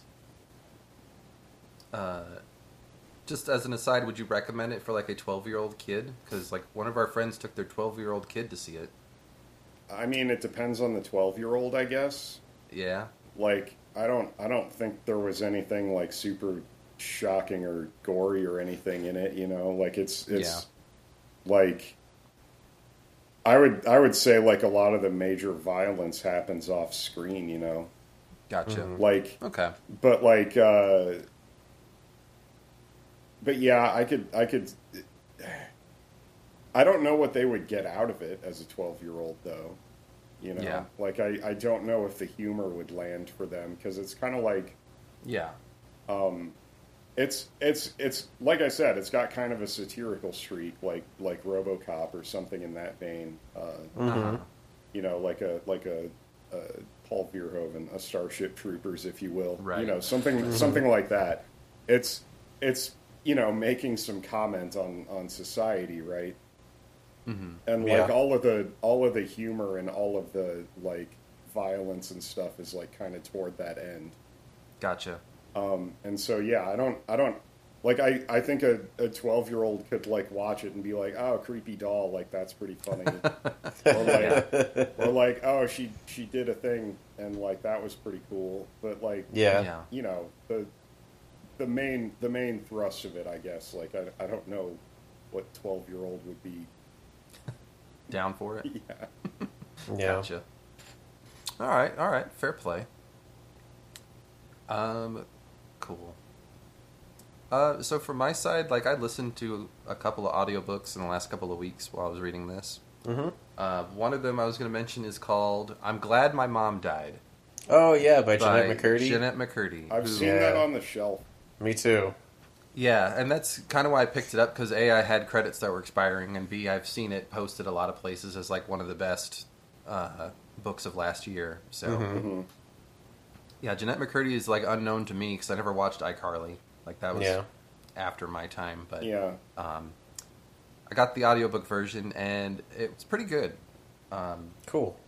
She also is kind of economical about her stories, and I guess you would say very frank about them. Yeah. Like, doesn't spend a lot of time being like, oh, woe is me. Like, my mom was like a sociopath and crazy and abusive psychologically, and like basically drove me into bulimia and anorexia. Or woe is me, like I worked on this show where the creator was what she calls him. The creator wasn't allowed to be on set with any of the child actors after a while, after certain accusations came out. Oh, jeez. Ooh, wow. But, yeah, it's just a bunch of short, to the point stories about, like, what she went through. Yikes. And, usually I, get annoyed when people who aren't even 40 are like, here's my memoir. My life is complete and I've learned everything I can learn. But she even was talking about how kind of like, yeah, I'm working on it now. So Yeah, like this is the first one she'll do. Maybe, yeah. Maybe, and then further down the road you do a different one. Like Will Wheaton has done. Right. So... Yeah, and also she read it very quickly, which I appreciated. I'm like, did I set the speed up again on this? But no, like that's just how fast she read it. So I'm like, okay, let's go. Like, no, like, I'm not going to dwell on this. Let's just go through it. So, right. I like that. One I'm listening to now, I'm about 3/4 of the way through, is called Tracers in the Dark by Andy Greenberg. And basically it is talking about Bitcoin and cryptocurrency and people who have to figure out how to decode the blockchain to like help do forensics for crimes and stuff. Okay. Oh. And so it's a bunch of different stories, and I'll admit, like, I get lost with who is who in this thing. But basically talking, like, the main first section was talking about the Silk Road. And how the Dread Pirate Roberts, who ran that, was basically convinced he was invincible because Bitcoin was anonymized, and so no one could ever track anything.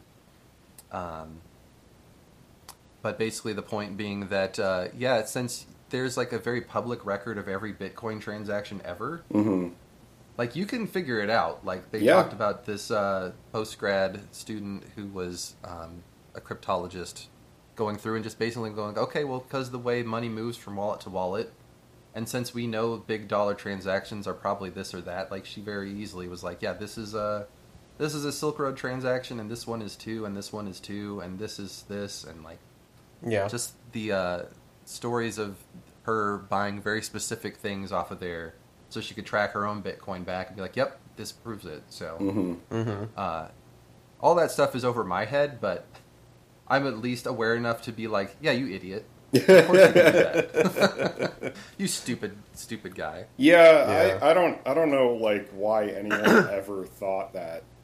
Yeah. Like that was like my immediate first reaction to it. Like same thing with like the Onion Network, you know, and like various other things that people claim to be like, oh, this is anonymizing. This will hide your activity somehow. I'm like, right.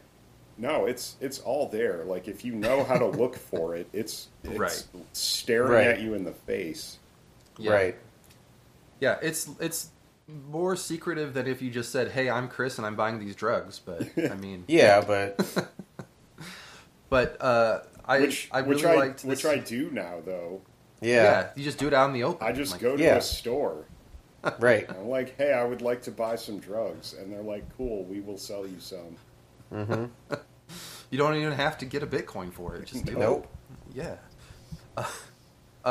So just random things from there that I find really amusing is them talking about constantly talking about how much people would be worth if they hadn't used their like 10,000 Bitcoins to buy a pizza back in the day. Yeah. Yeah, that first Bitcoin purchase. Or they talked about, see if I can remember what this is, like the network that replaced Silk Road when it got taken down.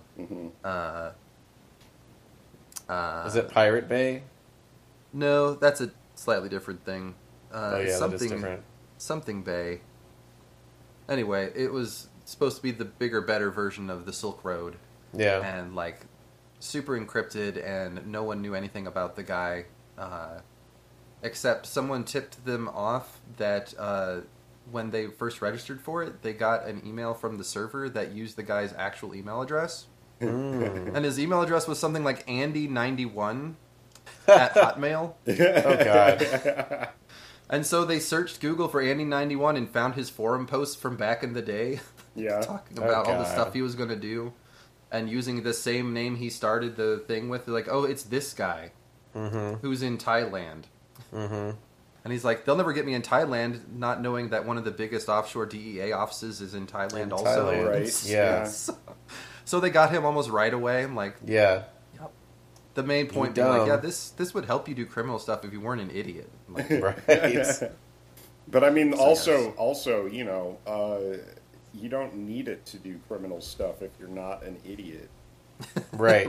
Like, you Right. can just do crime. Like, you don't need crypto. no, but Cash. it's a Cash safeguard. transactions, No one will friends. find you ever. Oh my god. No one will Apparently. find you if you have cash either.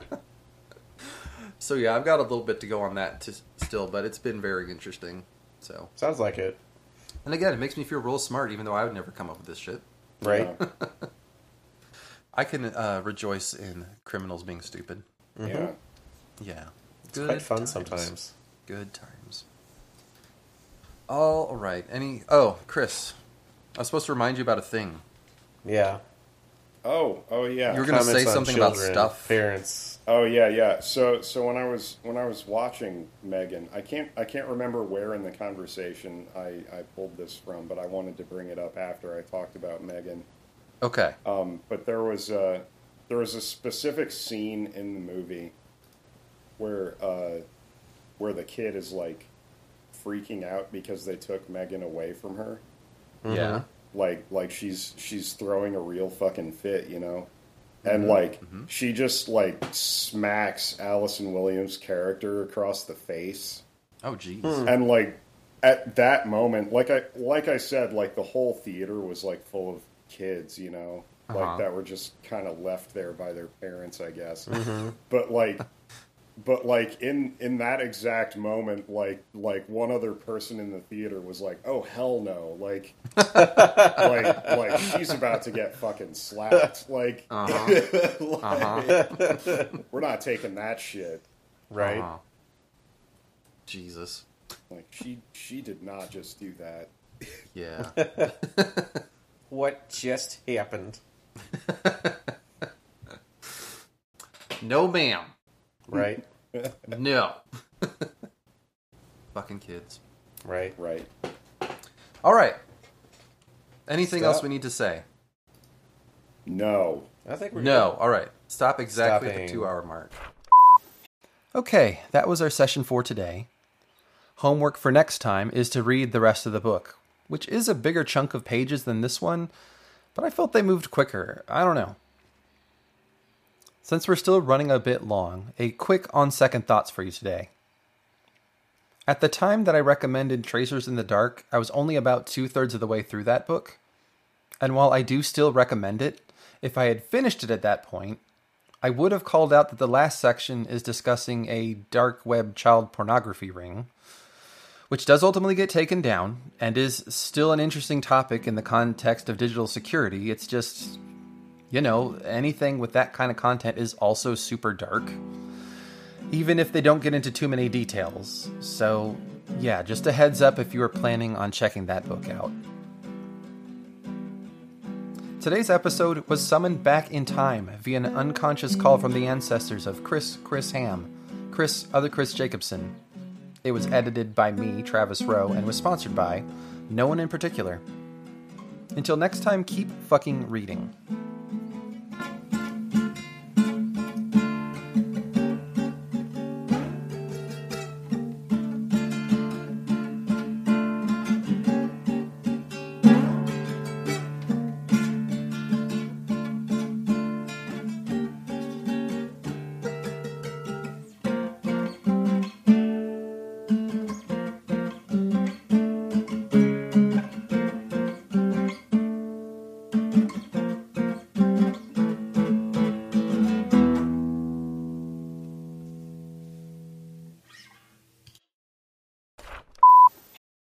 bad day. Do your kids know how much you put up with for that? Like, do they know that you think that other soccer parents are awful and that you like hate being around them? Yeah. Okay. Yeah, Levi knows that. Yeah. And in fact, that's part of the reason why he doesn't do soccer anymore. Yeah. Oh. Like he made that sacrifice for you? Like, no, he started to agree with me because when we started playing outdoor soccer, he could hear them. Yeah. Yeah. Like, Jesus, guys, it's just a game. Like, yeah. Like, I'm here to have fun. Like, what the fuck, parents? Yeah.